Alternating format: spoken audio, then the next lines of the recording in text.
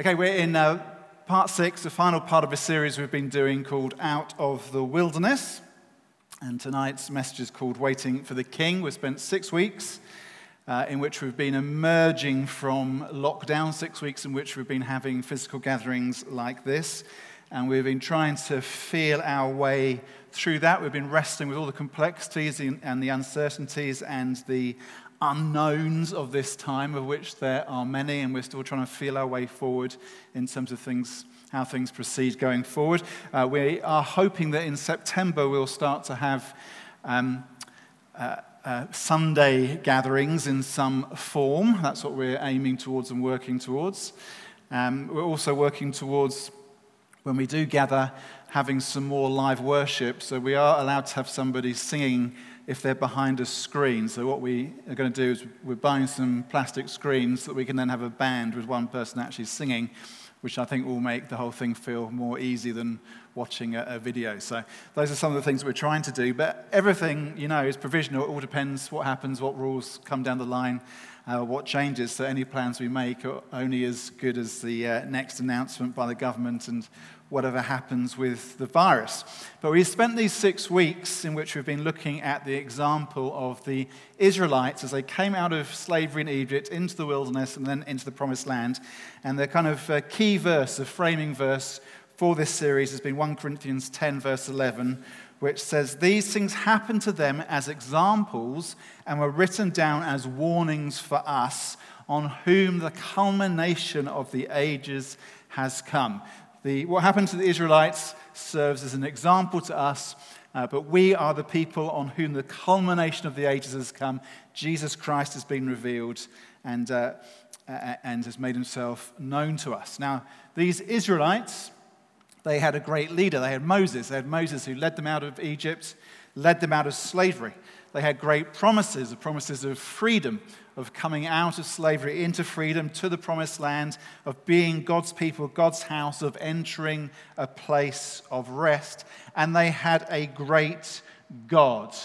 And yet the tragedy of their story was that they messed things up again and again. And what 1 Corinthians tells us, and what the Bible tells us repeatedly, is how the people of Israel fell into idolatry. They worshipped gods other than the true God. They fell into grumbling, moaning, complaining. They fell into division and arguments between themselves. And so often, rather than living and proceeding in faith, they were shaped more by fear. And the Apostle Paul warns us here in 1 Corinthians 10 not to be like them. And the warnings are real because the dangers are real. The dangers of falling into the same mistakes the Israelites made are always real, but I think especially at this time. This isn't what Paul warns us here, isn't just theoretical. It's real for us that the pressures, the complexities, the uncertainties of what we're living with at the moment could make us more prone to fall into this kind of mistakes that the Israelites did. And this season we're in is just increasingly complex. When I got home at the weekend on Sunday evening, I met with John and Richard because they're both on holiday this week, so we wanted to catch up and talk about things. We were talking about plans for the next few weeks, and everything we talked about, every plan we've got, every idea we had, there's something complex about it, something unknown, something unpredictable. It's all provisional. It's all we can't be quite sure. We would like to do this, or maybe we should do that, but will we be able to, or will we have to change our plans? And I know, talking to other people in the church since I've been back, some of the things that people are facing in their personal lives or in their work lives, just the complexity and the uncertainty of this time can feel pretty overwhelming. Now, in today's message, we are out of the wilderness at last. We're going to be in the book of Judges, and the people have come out of Egypt, come out of 40 years in the wilderness, entered the Promised Land at last, but rather than everything being fixed and sorted, actually things get more complex.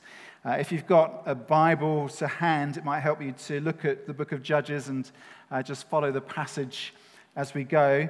Going to kind of scoot over Judges chapter 1 and then spend some more time in Judges chapter 2. Judges chapter 1 gives a broad kind of bird's eye picture of what is going on. It gives a picture of what is happening to the people in the Promised Land, how they're conducting themselves in terms of military campaign to occupy the land, how they're conducting themselves politically in terms of who's taking leadership.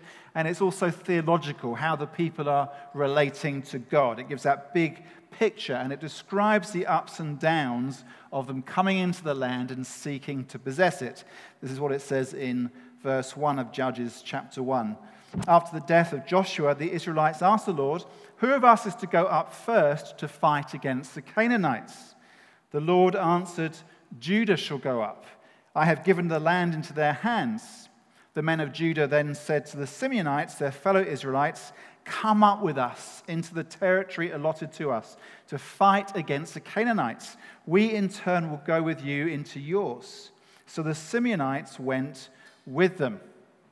Joshua, who led the people across the Jordan River into the promised land, he dies and everything changes, and the question arises, well, Joshua's dead, who's going to lead us now? And the people go to God, go to the Lord, go to Yahweh, and say to him, who will lead us? Now that's good that they ask God about who should be leading them. Who will go first? Who's going to represent the people, the whole people of Israel before God? And Judah is chosen, the tribe of Judah. And this, of course, points to the coming king. We know that David, the greatest king Israel ever had, was of the tribe of Judah. And Jesus was, humanly speaking, the descendant of David. Jesus was of the tribe of Judah. Jesus was the great king for whom the people were waiting. And so the fact that Judah goes first this time points to the king who's going to come. And we also see some brotherly cooperation between the tribes. The tribe of Judah say to the other tribe, the Simeonites, "Come with us." And the Simeonites say, "Okay, we'll go with you, and then you can come to help us." There's some brotherly cooperation, and that's good. When they cooperate together, good stuff happens. And there's a principle for us in that, isn't there? That when there's brotherly cooperation between us, things go better than when there's not. And at this time, it's so important that we speak well of one another and think the best of each other. There's brotherly cooperation between us so that things can go well for us. And then the middle third of Judges chapter 1, verses 17 through to verse 26, described the mixed fortunes of the people trying to occupy the land. They go into battle, and some of the battles they win, and some of the battles they lose. And then we get to the last third of Judges chapter 1, and we see a stalemate between the people of Israel and the Canaanites in the land, that the people of Israel fail to conquer the land. They fail to fully occupy it. And the way that chapter 1 of Judges finishes is like this. It says, the boundary of the Amorites was from the Scorpion Pass to Selah and beyond, the boundary of the Amorites. What this shows us is that the thing which counts this time is not Israel's borders, but the borders of the Amorites. Actually, the Amorites have more authority than the Israelites do. Things have not worked out as they should have done. And we can imagine the people of Israel at this time kind of looking around at one another and thinking, hey, this isn't what we were expecting. We thought it was going to be much easier than this. We thought it was going to be much simpler. We thought we'd enter this land and everything would fall into place and it would all be more straightforward, more simple. And I'm guessing that over the last few months, many of us have been through moments like that where perhaps we've looked around at what's going on in society at large, or maybe in our own lives, and we thought, I thought it was going to be more straightforward. I thought it was going to be more simple. I didn't think this coronavirus thing was going to last as long as it has and be as complex as it has, and there to be so many things which we still don't know, and so many things we're still uncertain about, and so many things we still can't be sure of. Maybe that's where you are this evening. We get through the bird's eye view of Judges chapter 1, and then we get into Judges chapter 2, and things take a more tragic turn. It says this: the angel of the Lord went up from Gilgal to Bochum and said, I brought you up out of Egypt and led you into the land I swore to give to your ancestors. I said, I will never break my covenant with you. And you shall not make a covenant with the people of this land, but you shall break down their altars. Yet you have disobeyed me. Why have you done this? And I have also said, I will not drive them out before you. They will become traps for you, and their gods will become snares to you. When the angel of the Lord had spoken these things to all the Israelites, the people wept aloud. And they called that place Bochim, which means weepers. There they offered sacrifices to the Lord. Now, the place where this remarkable scene happens, Gilgal, is significant because the angel of the Lord had previously appeared at Gilgal. The angel of the Lord had appeared to Joshua at Gilgal before the people went and attacked and defeated the city of Jericho. And so when the angel of the Lord again appears in Gilgal, it's a reminder of God's rescue. It's a reminder of God's grace, that God is a God who has rescued and saved his people. But this appearance of the angel of the Lord not only comes as a reminder of the grace of God, it also comes with a rebuke, because the people of Israel have come to terms with the Canaanites. They've kind of decided that we'll just settle down and we'll live with the Canaanites. We'll live like the Canaanites. And that isn't an acceptable option for the gods of Israel. The question always is, which God, what God will you worship? Which king are you going to follow? And I think really the whole point of the book of Judges is to make us ask this question of ourselves. Who are you going to follow? Which God are you going to serve? Which king are you going to look for? And so there's a real problem for God, because God has sworn to give the land to the people of Israel, but he's also sworn not to give it to a disobedient people. So what is God to do? That's the big picture view of what is happening at this time. And then as we get further into chapter 2, the story kind of loops around and some of the details get filled in. Let's pick it up at verse 6 of Judges 2. It says this: After Joshua had dismissed the Israelites, they went to take possession of the land, each to their own inheritance. The people served the Lord throughout the lifetime of Joshua and of the elders who outlived him and who had seen all the great things the Lord had done for Israel.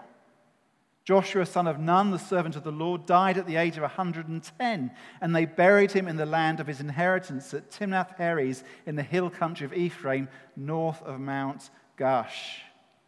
After that whole generation had been gathered to their ancestors, another generation grew up who knew neither the Lord nor what he had done for Israel. Then the Israelites did evil in the eyes of the Lord and served the Baals. They forsook the Lord, the God of their ancestors who had brought them out of Egypt. They followed and worshipped various gods of the peoples around them. They aroused the Lord's anger because they forsook him and served Baal and the Ashtoreths. And one of the problems for us when we read through the book of Judges is, as we read it with our 21st century eyes, that the book of Judges can seem rather racist, because every reference in the book of Judges to the surrounding nations is always negative. And that's rather different from how we like to think in our contemporary world, where we think about every culture and creed having equal value and worth and dignity. And so as we read the book of Judges and as we read about how hostile God seems to the surrounding nations around Israel, we've got to understand the bigger point of what is being described here. And that's what the peoples around them, as it describes it here, what they represent. What the peoples around them represent are a rejection of Yahweh, a rejection of the God of Israel. These nations refuse to worship the true God. And the danger for Israel in that is that they in turn start to reject God, and they in effect become Canaanites themselves. Now, it was meant to happen the other way around. It was meant to happen that the other nations would see the example of Israel worshiping the true God, and they too would become followers of the true God. But that's not what happens here. In Leviticus 19, we're told about how the people of Israel are to welcome foreigners amongst them. It says in Leviticus 19:34, the foreigner residing among you must be treated as native born. The whole point was that the other nations were meant to come and join in the worship of God. But what happens here is that the people of Israel will go and worship the gods of the Canaanites. And God makes an exclusive claim. He says there can be no compromise with idolatry. With our faith as Christians, our faith is all-embracing. The message we share, the gospel we have, is for every nation, for every tribe, and for every tongue. It is all-embracing, but it is also utterly exclusive, because we say there is no God but God. It is only through Jesus Christ that you can be saved. And this does give an offensiveness to the gospel, that we say to everybody, you're welcome, but we say to everybody, you can only come through the door that is Christ. Now, in the book of Judges, the people of Israel reject the true and living God. And as a consequence, things end up disastrously for them. And here in Judges 1 and Judges chapter 2, it sets up the rest of the book, which is really an extended warning about what happens if you give up serving and following the true God and become an idolater, worship false gods. The very last verse of Judges 21:25, says, in those days Israel had no king, everyone did as they saw fit.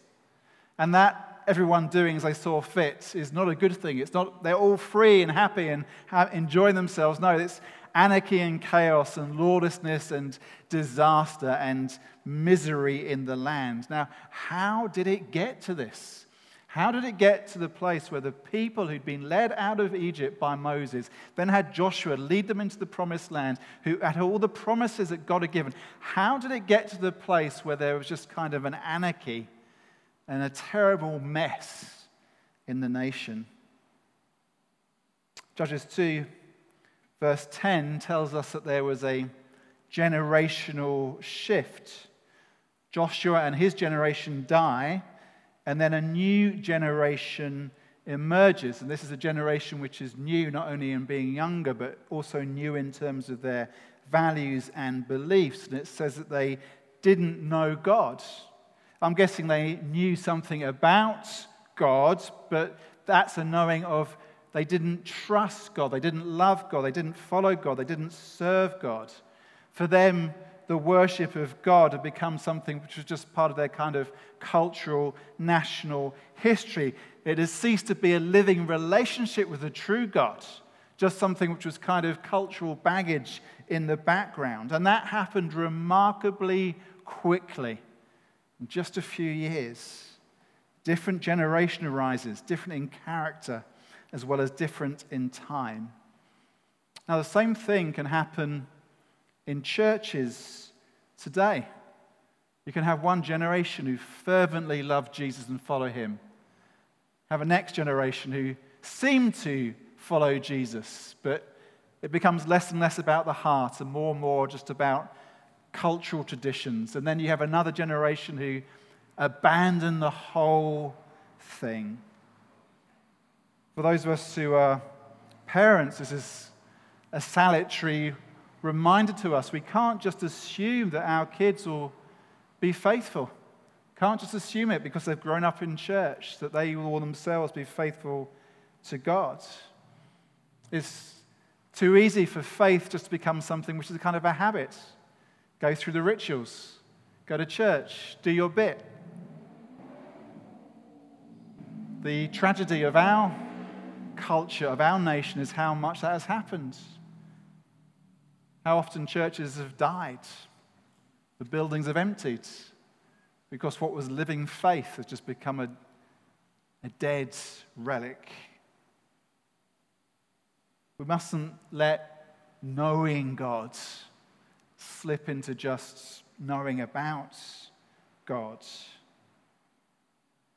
And the thing about the Israelites rejecting God isn't that they just end up in some kind of religious neutrality, actually what happens is they switch gods. They stop worshipping the true God, but they start worshipping the gods of the Canaanites. We sometimes talk about somebody being godless, but really there's no such thing as a godless person, because every human being alive has something which is their God, that functions as their God. In this Canaanite culture, it was the Baals and the Ashtoreths. These were fertility gods. And the idea was that they would worship them in order to get something functional. If we worship the Baals and the Ashtoreths, then the crops will be good and the animals will multiply and will be provided for. Today, in the 21st century, the gods are still basically the same. They're not called Baal and Ashtoreth, but they're still basically the same. People worship functional gods. If I have this relationship, if I have this job, if I have this possession, if I can get my kids into this school, then it will be okay. Now, Israel abandoned relationship with the one true God for something which was false, and it didn't bring them into freedom. Actually, it brought them back into slavery. They've been delivered from slavery, but they're carried back into it. That's what idolatry always does. And we get to verse 14 of chapter 2 of Judges, and it says that they were unable to resist the peoples around them, the very people whose gods they were now following. It was like they were saying, if we become like you, if we do the stuff that you do, if we worship the gods that you worship, then we'll be okay. But that's not how it worked out. They ended back in slavery. And again, there are obvious parallels for us in the church. If we do things the way of the world, then all that happens in the end is that we're unable to resist the ways of the world and we end up in slavery. What the people of Israel needed was someone to sort out this mess. And the book of Judges is full of heroes who arise. God gives heroes to his people who are sometimes better, sometimes worse at fixing things up and for a time getting the people out of the mess that they're in. But there's never a real solution. And in the end, it does all end in anarchy. And it ends with everyone doing as they saw fit. This was the people who'd had Moses lead them and then Joshua lead them, and it still wasn't enough. What they needed was a king. What they needed was the king. Now, we know that that king is Jesus. We know that Jesus is greater than Moses. We know that Jesus is greater than Joshua. We know that Jesus in his faithfulness is greater than the rebellion of his people. We know that Jesus has upended everything by his death and his resurrection. We know that Jesus is forever our immovable rock. We have the rock-solid certainty of his death-defeating death. Paul warns the Corinthians, says, well, all that happened to the Israelites happened as a warning to you. But Paul also says this to the Corinthians, 1 Corinthians 2, verse 2. I resolved to know nothing while I was with you except Jesus Christ and him crucified. So many issues confronting the Christians in Corinth. They were living in a complex world, in a very complex and a very difficult situation. But in all the complexity and the uncertainty of their lives, what they needed to know, who they needed to know, was Christ, the crucified King. He's who we need to know too. Let's not repeat the mistakes of the people of Israel, falling into idolatry, falling into grumbling, falling into division, falling into being led by fear rather than by faith. Let's not turn from the one who is able to rescue us. And so at this time, with its extraordinary complexity and its mind-bending uncertainties and all the things that we're wrestling with, whatever your need is, whatever your fear might be, whatever your concern is, let's reach out to him. Let's reach out to Jesus. In these complex, uncertain, frightening times, let's reach out to him. Let's trust him. Let's believe him. Let's love him. Let's follow him. He's our King. Let's be faithful to that. Amen? Amen. Let's pray. Jesus, thank you that you are the King for whom the people of Israel were waiting, and you have now been revealed. And thank you that you were revealed in a way which confused everyone, came as a king, not as was expected in pomp and with military power, but you came as the servant who died in the place of your people and carried their sins so that they might be reconciled to God. And thank you that we have now been caught up in this too. Thank you, Jesus, you died for us and you now reign for us. And I pray that we would be faithful to you as you've been faithful to us. I pray that we wouldn't make the mistakes of the Israelites. I pray at this time when it feels like we're in a wilderness season trying to navigate our way out, I pray that we would not make the mistakes of the Israelites. We wouldn't fall into idolatry. We wouldn't fall into grumbling. I pray that we would be led by faith as we follow you. And we'd be faithful to you as you have been faithful to us. Thank you for the rock, solid hope and certainty we have in you as everything else shifts and shakes. Thank you that we can trust in you, Jesus. Amen.